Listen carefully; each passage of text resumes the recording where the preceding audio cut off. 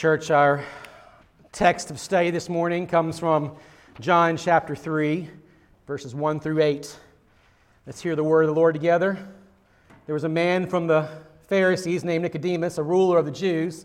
This man came to him at night and said, "Rabbi, we know that you are a teacher who has come from God. No one could perform these signs you do unless God were with him."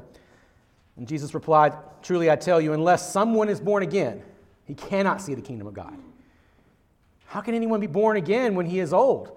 Nicodemus asked him. "Can he enter his mother's womb a second time and be born?" Jesus answered, "Truly I tell you, unless someone is born of water and the Spirit, he can't enter the kingdom of God. Whatever is born of the flesh is flesh, and whatever is born of the Spirit is spirit. Do not be amazed that I've told you that you must be born again. The wind blows where it pleases, you hear its sound, but you don't know where it comes from or where it is going. So it is with everyone born of the Spirit." Church, this is the word of the Lord. Amen. Amen. Thanks be to God indeed. All right, so this morning, I want to just draw our attention back to the bridge in that last song, "Jesus is Better," just for a second.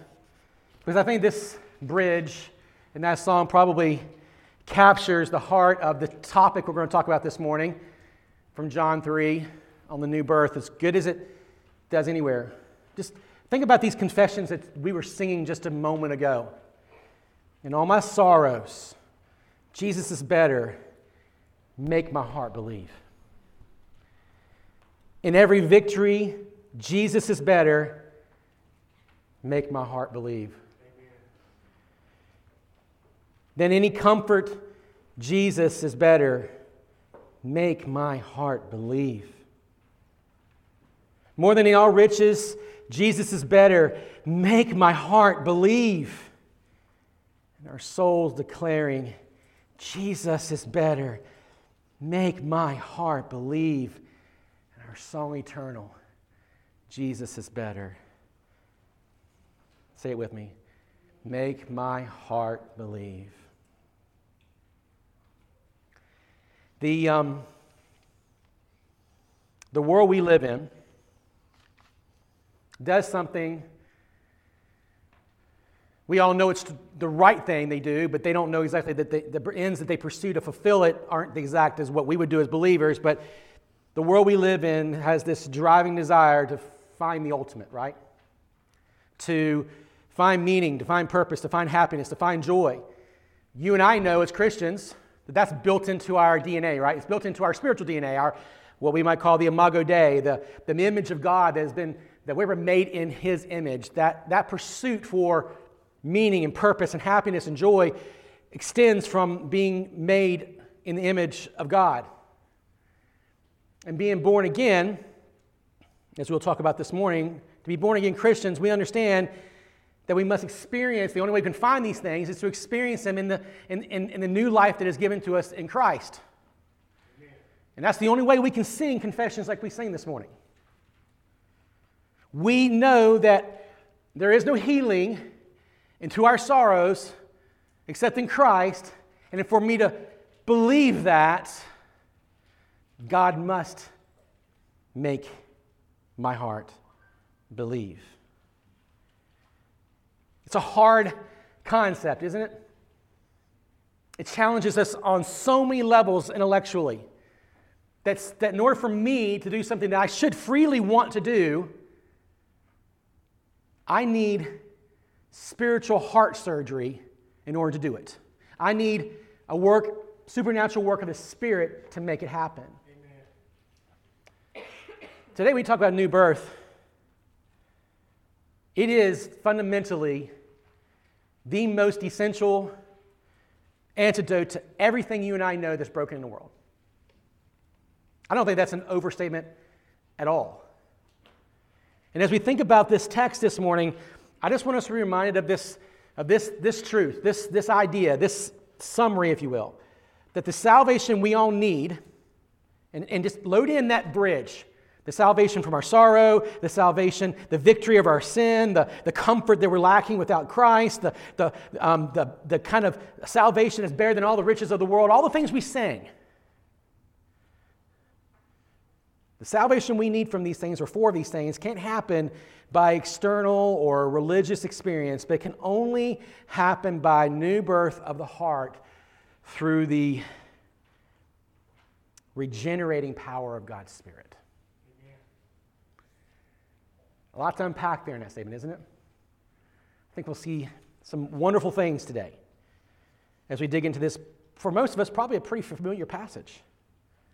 But there's a lot here that I'm afraid that sometimes we assume we understand rather than what we maybe actually do. I was challenged by so many aspects of this doctrine of the new birth, this doctrine of regeneration this week in my own studies, to the point that I was still working on it this afternoon, this sermon. My mind was in all kinds of glorious places, but I knew I had to bring it here in order for it to be helpful, not just let her rip potato chip kind of sermon this morning, right? Or this afternoon. So let's think about some context that we've been talking about in this entire series so far, because they're going to help us see this idea of new birth better, I think. You got to understand that before we can dive into this text with Nicodemus and Jesus telling him about the new birth, and you got to understand that's set into this larger context of this first sign that we talked about a couple weeks ago. The first sign is what? Jesus turning the water into wine, and that sign is really it's to show us that Jesus is the new Sabbath. He's our new rest. That in Christ, He is the fulfillment of everything that God has promised. Amen. That's that first sign in sum. And we saw last week that as the new Sabbath, right? As Christ is our new Sabbath, as our new rest, He is therefore that true temple, that new temple, if you were able to tune in online last week, that new temple that demonstrates God's presence and reminds us that He is the one who sets forth the terms for forgiveness from our sins, that word atonement, that big word we use sometimes around here. And what that ultimately means is that makes Jesus the supreme object and affection of our worship, and that should be everything we do here on Sunday mornings, Sunday afternoons. That we can sing Jesus is better because He is the object of everything God is. Do we get that? And so by having that as our context, we recognize that today, understanding that Jesus is our true rest, understanding that Jesus is our true temple, that helps us understand that He is the means, the only means, towards that new birth that we all need, that we all hopefully in this room have experienced if we've made our confessions true. Now that's the first major idea that we're sitting this text on top of today. But there's another idea that Jesus left from in chapter 2 last week, that also tells us the kind of immediate context of Nicodemus' conversation. Look back at verse 23 of last chapter 2. While he was in Jerusalem during the Passover festival, many believed in His name when they saw the signs He was doing. So Jesus is, He's doing some things, and people are believing in it. And they're believing in Him. But then we have these words that John gives us. Jesus, however, would not entrust Himself to them because He knew them all. Because He did not need anyone to testify about man, for He Himself knew what was in man. Man looks for God in so many places. Man looks for to see signs and wonders of God in all kinds of places, except most of the time right where God has revealed Himself, and namely revealed Himself in Christ. And so that's the immediate context, because now we get Nicodemus who comes on the scene. And Nicodemus comes in, and he basically confirms what Jesus just said, that He knows what's in man. He did not entrust Himself because all they were looking for is just merely signs. And so look at what it says in these first 2 or 3 verses. Again, this man from the Pharisees named Nicodemus, a ruler of the Jews, this man came to Him at night and said, Rabbi, we know that you are a teacher who has come from God, for no one could perform these signs, again, back to verse 24, that you do unless God was with him. So Nicodemus is suffering from the same issues that Jesus is talking about as to why man cannot be trusted, because there's a fundamental brokenness of sin that all of us are born into. We can't just automatically assume that we understand the things that we see. We can't automatically assume that we are that we see clearer than we actually do, because ultimately we're all born into this thing called sin, this thing called disobedience, this thing called rebellion, and it taints everything about us. This is who we are, born by nature because of the fall.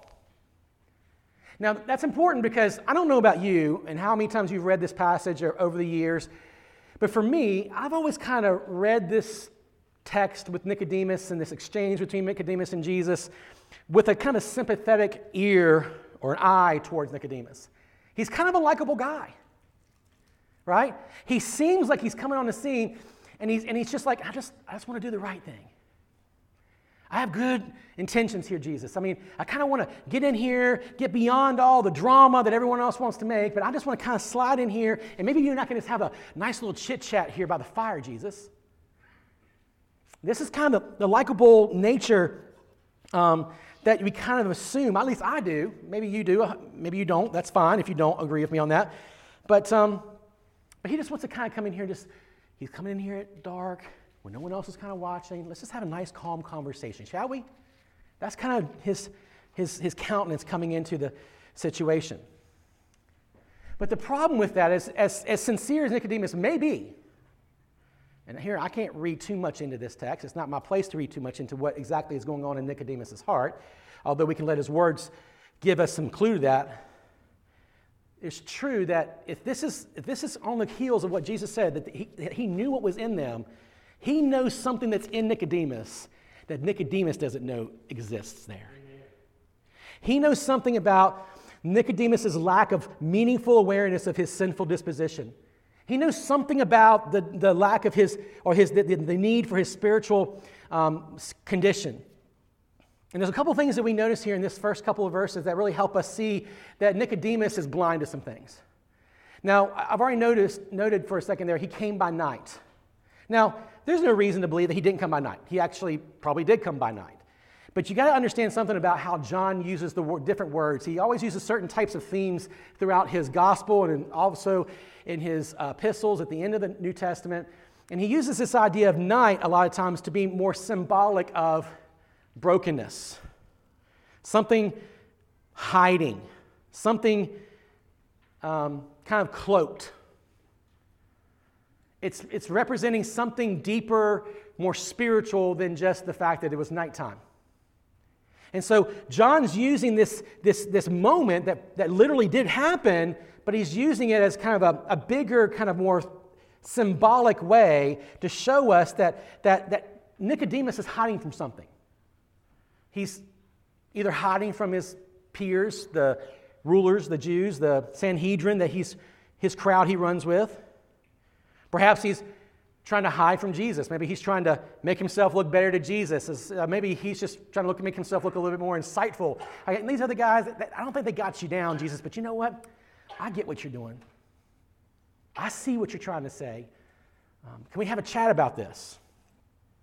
Or there's one more option he could be hiding from. He could be hiding from himself.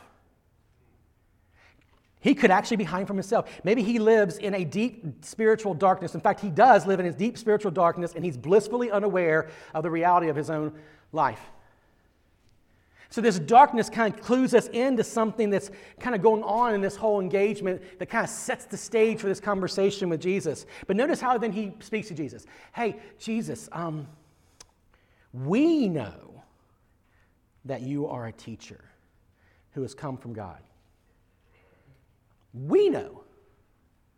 Well, what is he doing there? This idea of we, like, hey, me and my crew, right?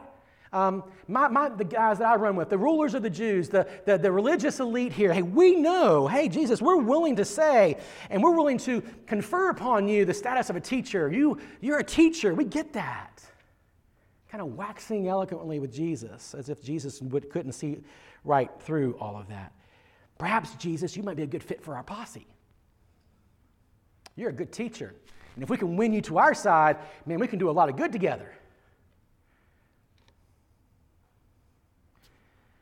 We know you're a teacher. But you and I know here today, especially since we've been studying so far through John, is he's not merely a teacher, is he? That we've already seen throughout this idea, this first sign, that he's more than a teacher. He is the new Sabbath. He is the Sabbath rest. He is the prophet, the priest, and the king. That's what John's going to show us and continue to unfold for us throughout his gospel.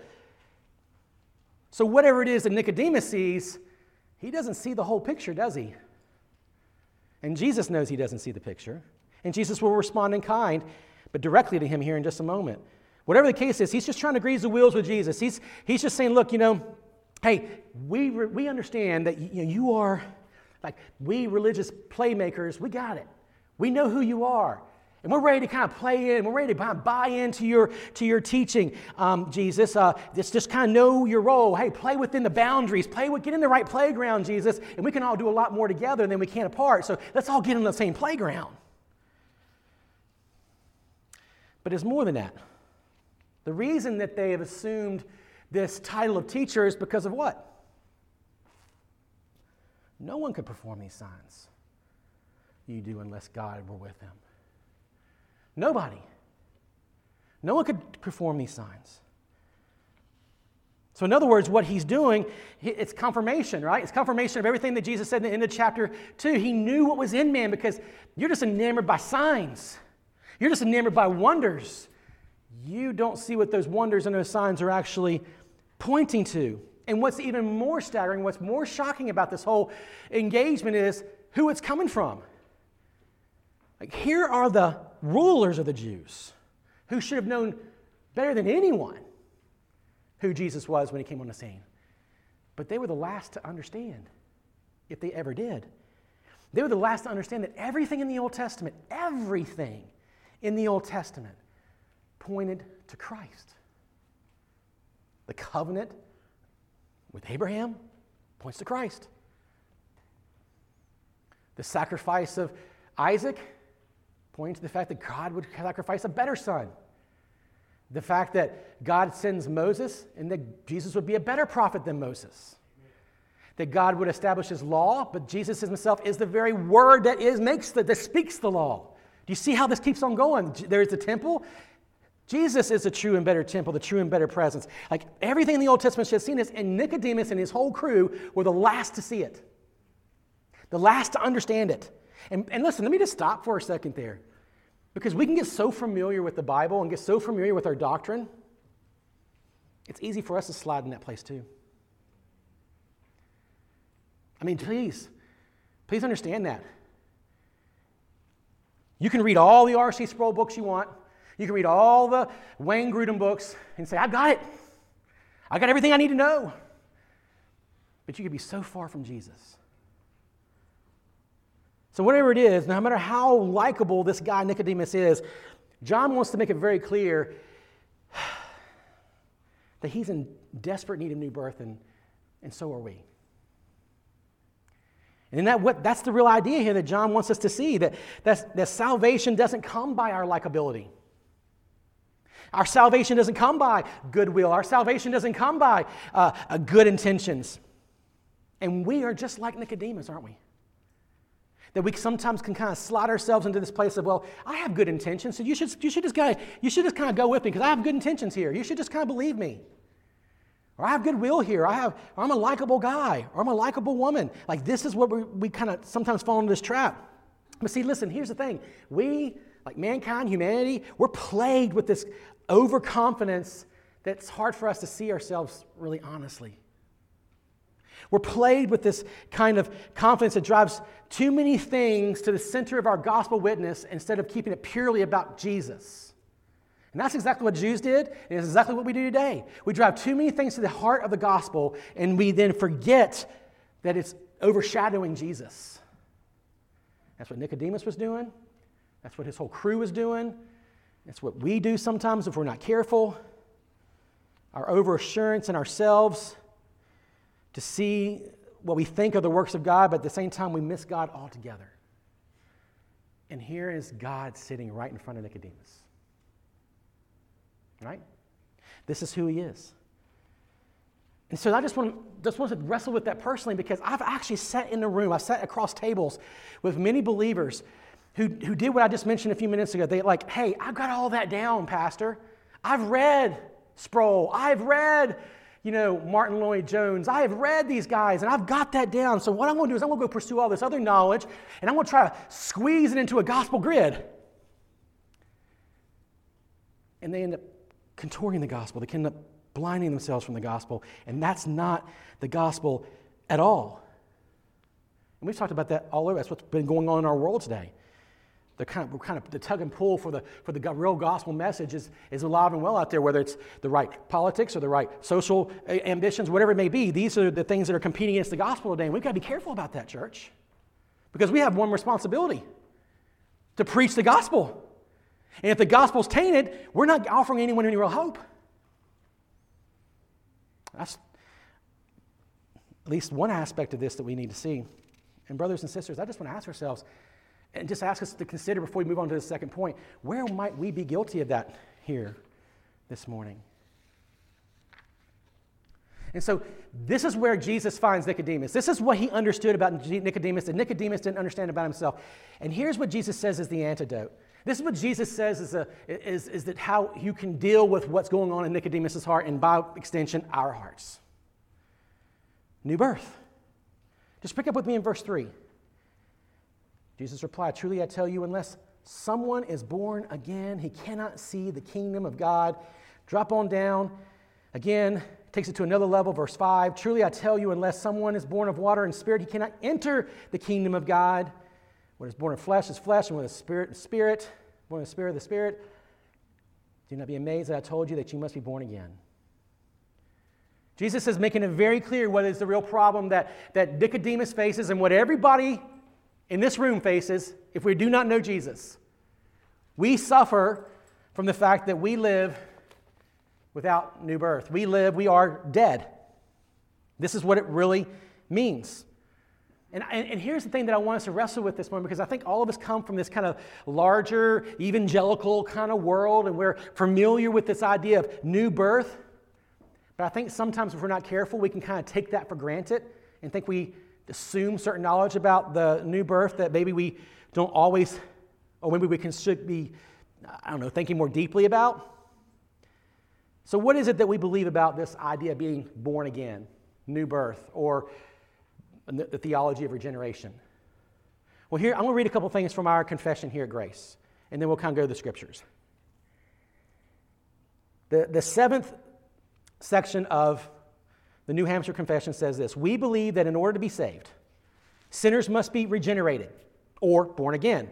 That regeneration consists in a giving of a holy disposition to the mind, that it is effected in a manner above our comprehension by the power of the Holy Spirit, in connection with divine truth, so as to secure our voluntary obedience to the gospel, and that its proper evidence appears in the holy fruits of repentance and faith and newness of life."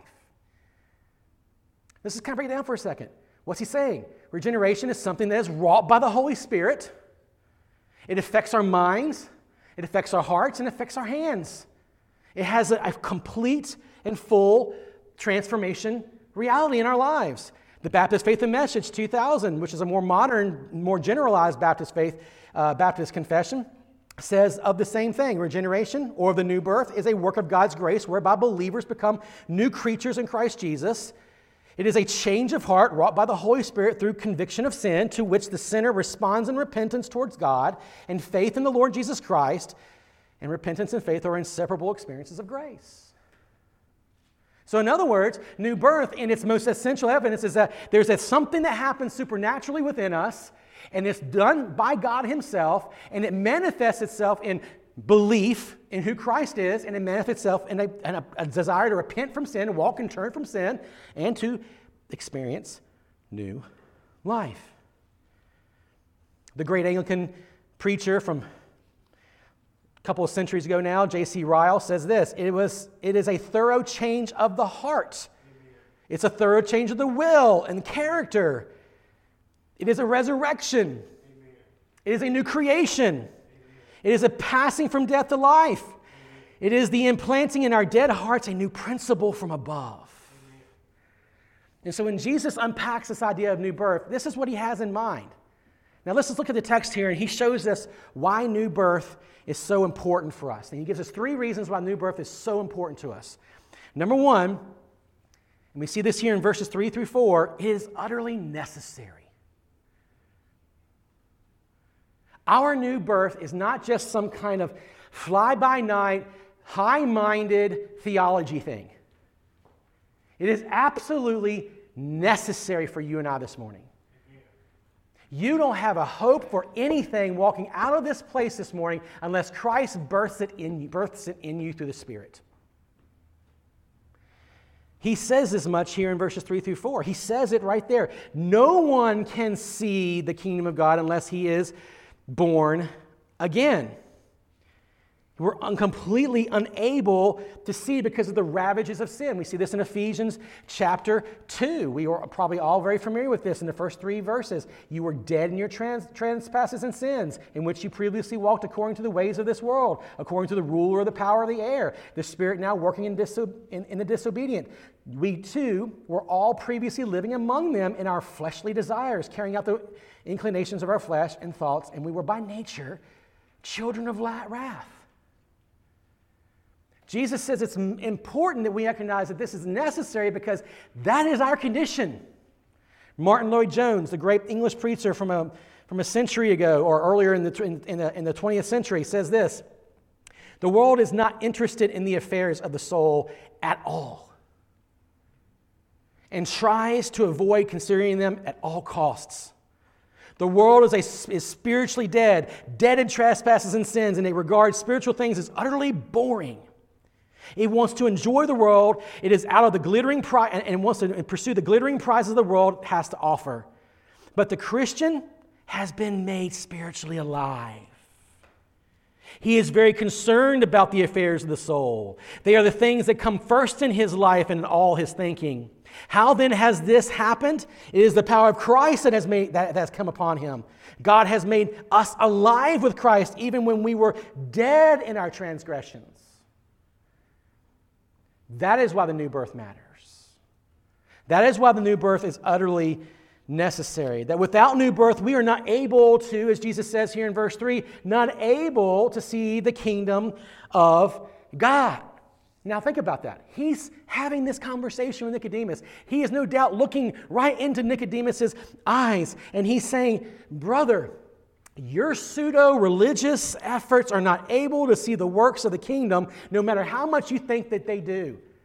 Don't come to me with your waxing on eloquently about the fact that I'm a great teacher because I have all these great signs. You don't see a darn thing, brother. You don't. You're blind. I don't care how steeped you are in your Jewish heritage. You cannot see, even though you've convinced yourself that you can see. And I love, like, Nicodemus' response. Well, and it's kind of like, you ever get into one of these, like, literalistic arguments with a teenager, right? You say something, and it's like, okay, say, hey, what's up today? And what are they naturally going to say to you? The ceiling, right? Like, they're going to say that because they just want to be annoying to you at that moment, and they want to see if they can get you good, right? They do sometimes, right? They get the best of us. And I think that's kind of what I think Nicodemus is kind of going. He's kind of going to this ultra-literalistic place about, okay, so you're saying I got to go back into my mama's womb and get reborn again, and that seems kind of awkward, and and he knows better what he's saying. Of course, Nicodemus knows that this is not what Jesus is saying, but he's using this as a way to go like, really, Jesus? Are you telling me my birth doesn't count for anything? Because he knew he was a Jew. He knew he was part of the promised people of God. And he had a hard time believing that he had to be born again because he himself was of the genetic line of Abraham. Right? But he wasn't of the line of Jesus. He wasn't part of that covenant that God had made with Abraham that was actually all about Jesus. He may have very well been had the same genes as his father Abraham, but he was far from Christ. He was far from Christ. And friends, that's where we sometimes find ourselves. We find ourselves not recognizing our utter need, that it takes more than just being born into a Christian home. All my young people, your mom and daddy's faith won't get it done for you. Your mom and daddy's commitment to church won't get it done for you. They won't. You know why? Because they themselves had to stand before Christ too, and had to repent of their sin, and they had to believe upon Christ. And friends, that's the same for you. And they do what they're doing because they want to honor Christ, but they're also doing what they're doing because they want you to see the same Jesus that they've seen. Amen. Mom and Dad, you can write a check later if you want me to on that one. So that helps you out there. Pat it, you know. But the reality is that's the truth. It won't get it done. Your heritage, just because you grew up in the South and the Bible Belt South, won't get it done. It won't. I don't care if you're red, you're blue, or white, or black. It doesn't matter. None of those things matter. None of that stuff will get it done. Only the new birth of Christ will actually get it done. That's why it's so necessary. But the second thing Jesus shows us here of why this new birth is so important is that it's utterly supernatural. Now look, this is going to be tough, but this word born again is probably not the right usage. It actually means born from above. In other words, what John probably had most in mind here was that those who are truly of Christ, or those who are truly of God, have been born from above. It means God himself gave birth to you. Amen. That's what this literally means. The Greek word is anothen. It means not part, but whole. The whole of us needs to be born from above. Not just part of you, not just a little part of you that it's kind of annoys you because you wish you could change that one part of your life, but like your whole needs to change. Every ounce of you, every ounce of me needs the change that is wrought through us, through the Holy Spirit, through Christ, and what's been accomplished through Christ. Jesus is taking Nicodemus to a higher plane here in this next passage, because how does he respond to Nicodemus when he has like, hey, am I supposed to go back to my mother's womb? Here's what he says. Unless someone is born of the water and spirit, you can't even enter the kingdom of God, Nicodemus. What's he trying to get at? This whole idea of being born of water and spirit stumps us sometimes because we think he's talking about two different births, right? So some of us will think, well, it means I'm going to be born as a human, right, through the birth canal, and then I need to be born of the spirit, so then that's what it means. That's not what it means, by the way.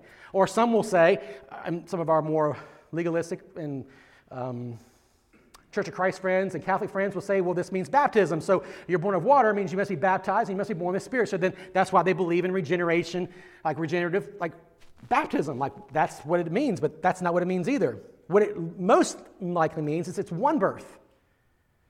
Born of water and spirit. Joel 2 says this. Verse 28. After this, I will pour out my spirit on all humanity. Then their sons and their daughters will prophesy. Your old men will have dreams, and your young men will see visions. I will pour out. So that idea of pour, like it's a picture of water, right? I will pour out my spirit. In other words, there's this reality of he's talking about there's something being poured over us, but there's also something that's being poured into us. Let's go a little bit further. Ezekiel 36, verse 24. He says, for I will take you from the nations and gather you from all the countries, and I will bring you into your own land, and I will sprinkle clean water on you. In other words, I'll clean you from the outside, but not just from the outside.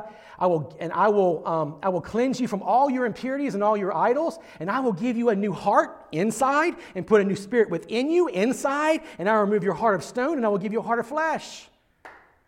What Jesus is saying here is that this new birth is the fact that God himself, born from above, will wash you inside out. Amen. That means when you and I are born new, born in Christ, there is this reality that sets into our hearts that makes us love God and love the things of God and hate the things that God hates. This is what it means to be born of God, born from above. The cleansing of the outer man and the enlivening of the inner man are inseparable realities throughout the entire Old Testament. There's one birth manifested in the outward man being cleansed and the inward man being enlivened. This is what it's all mean, what he's trying to get at. So, but it's not just that. Look what he says next in the next passage. I mean, in the next verse. Whoops, lost my place here. He says, whatever is born of the flesh is flesh, and whatever is born of the spirit is spirit. So it's not just enough for you to know that you must be born of water and of spirit, right? But that this birth is something that is entirely the work of the Spirit. In other words, no matter how good you and I try, you can't cleanse yourself enough. And that's just talking about the outside. Have you've been in a situation you're like, you've gotten so dirty that you're not sure you can get off the grease? If you've ever worked on cars, you know that the grease is like not easy to come off your hands, and it takes several days sometimes for it to come off, right? No matter how hard we try, eventually we will get that clean, but we'll never get the kind of cleansing that we need ourselves. The flesh can never cleanse ourselves enough. No, what is born of the Spirit is Spirit. Let me throw two big words at you. It means the work of God is monergistic, not synergistic. Think about this. If you're a person who's worked on teams, and you know that whatever things you've been given, whatever tasks you've been given, you've been working on a team, that means synergistically everyone there plays a part, right? This guy's going to do this part of the project, this person's going to do this part of the project. That's synergistic efforts. That means, in this sense, you're not going to understand the work of the new birth is not synergistic. It's not like, well, God does part of it and I do part of it. For what's born of the flesh is flesh, but what is born of the Spirit is spirit. No, it's monergistic. One. It's from a source of one. It's from one being, one person, if you will, the Godhead, the Father, Son, and the Holy Spirit, who infect in us a complete and total change. That's new birth. New birth is not a decision we make. You can't make yourself born again. You can't pray a prayer to make yourself born again. You can't walk an aisle to make yourself born again. Oh, you can confess sins and you can repent of sin and you can believe in Jesus, but only Christ can make what your confession that you're saying outwardly true by infecting your heart. Only Jesus can make your confession true. Only the Holy Spirit can do that. So it's utterly necessary, it's utterly supernatural, and at last, Jesus shows that the new birth is confirmed by its effects. Because look what he says there in verse 8. The wind blows where it pleases, and you hear its sound, but you don't know where it comes from or where it is going. So it is with everyone who's born of the Spirit. Think about this for a second. This is wonderful. There's evidence to new birth. Jesus is making it clear here. Hey, when the Spirit blows, you know it's blowing. You may not know where it's coming from, and you may not know where it's going, but trust me, if you're born again, you know you're born again. You see the evidence of it. You may see hard and difficult steps. You may stumble along the way, but if you keep on trusting Christ, you keep on returning back to Him, you keep on turning back in faith, you keep turning towards repentance, you keep turning towards those things that are part of the supernatural reality of our lives, we can be assured that this born again will make waves in our lives. It is a deep, profound work of the Spirit that is given to us through the work of Jesus. Jesus is making it clear here to Nicodemus and to us that even though we cannot produce new birth in ourselves, nonetheless, the new birth by the Spirit is one that will not go unnoticed. It will not go unnoticed. Barna estimates that 45% of the American population professes to be born-again Christians. Do you think, and this is purely conjecture, that 45%, if there are 45% of our population was actually born again, that we would be where we are today in our nation? I don't think so. And I'm not here to say who's born again and who's not. But here's the evidence that Charles Spurgeon says is evidence of this new birth. In case you're wondering what that is. And guys, it's not your politics. It's not your voting ballot. It's not your side pet issues. None of that. Here's what they are. Faith in Christ. Number one. Do you have a deepening faith in Christ? A deepening dependence upon Christ. Two, do you see a a growing desire, a growing need, a growing comfort in repentance of your sin? Do other brothers and sisters know what your proclivities to sin are? Are you open about those things? Are you humble enough to let people speak into them? Repentance of sin is number 2, Charles Spurgeon says. Number 3, prayer. Do you cry out? Do you try to seek communion with your God in heaven through the means? He invites us to prayer, brothers and sisters. And 4, possession of new life.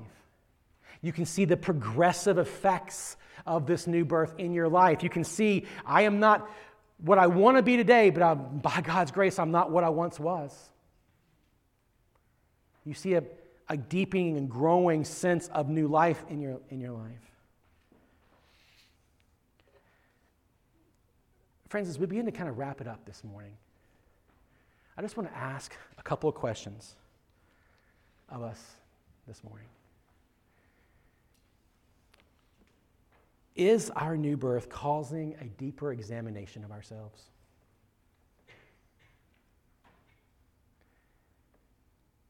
Ways that Charles Spurgeon outlined or other ways. This is one of the reasons I love the Puritans. And I commend every believer should have a few of the Puritans' little reads on your shelf. You know why? Because there's something about the way that they wrote that is utterly beautiful and astounding. Because they would take the deepest and hardest and most profound biblical and doctrinal truths, but they would never let them just be. They would always say, now what does it mean? What does it mean to me? If everyone has ever told you that the theology doesn't matter, they are full of it. Sorry if that offends some people here. But that is just the way it is. Like our doctrine, it should show and it should enliven us, and we should want to ask the questions of how our doctrine is experienced in our lives.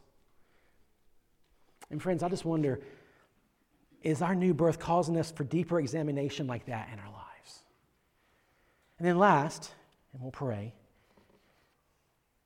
does our new birth cause us encouragement in our weakness? I hate my sin. I hope you hate yours as well. Yes. But the one thing that I've noticed in my life over the last few years, maybe the last decade, as much as I hate my sin, God has caused me to love Jesus more. And so when I'm faced with my utter weakness and sin, I don't sit and wallow in it too long. At least I try not to. I try to go right back to the thing I love most. Amen. Jesus. Can I just suggest to us this morning that the evidence for new birth is returning to our first love? Amen. Is Jesus your first love this morning?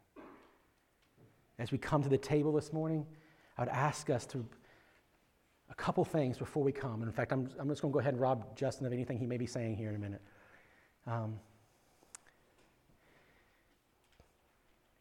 Would you just spend some time in quiet, because I know Justin's going to do this, and ask yourself, is there any sin that would keep you from coming to the table this morning? I'm not suggesting that we all need to have this Mass, not take the Lord's Supper thing, okay? But just to ask yourself, is there any part of your life right now that you just need to bring before the Lord and trust Him with because you're holding on to it too hard, too much? But the other thing I'd ask this morning is, as you do, when you come, will you find in the elements this morning a deeper joy in Christ? A deeper love and affection for who He is and what He has accomplished for you. Because, friends, you can't make it to the table without Him carrying you there. And that's exactly what He did on the cross. You can't make it to the table unless He carries you to the table. Let's pray. God, help us now. As we finish up, we prepare for the Lord's table. Be glorified in all of our time together this morning. Lord, help whatever deficiencies that have been in me this morning that may have missed some aspects of this text or perhaps could have communicated them better. God, would you be glorified, God, nonetheless, that your word has been spoken. It has been, to my best ability, expounded, and God, may it now be applied to the hearts of your hearers here this morning. May your children be edified and encouraged. and emboldened for the life of witness as we go out this week. It's in Christ's name. Amen.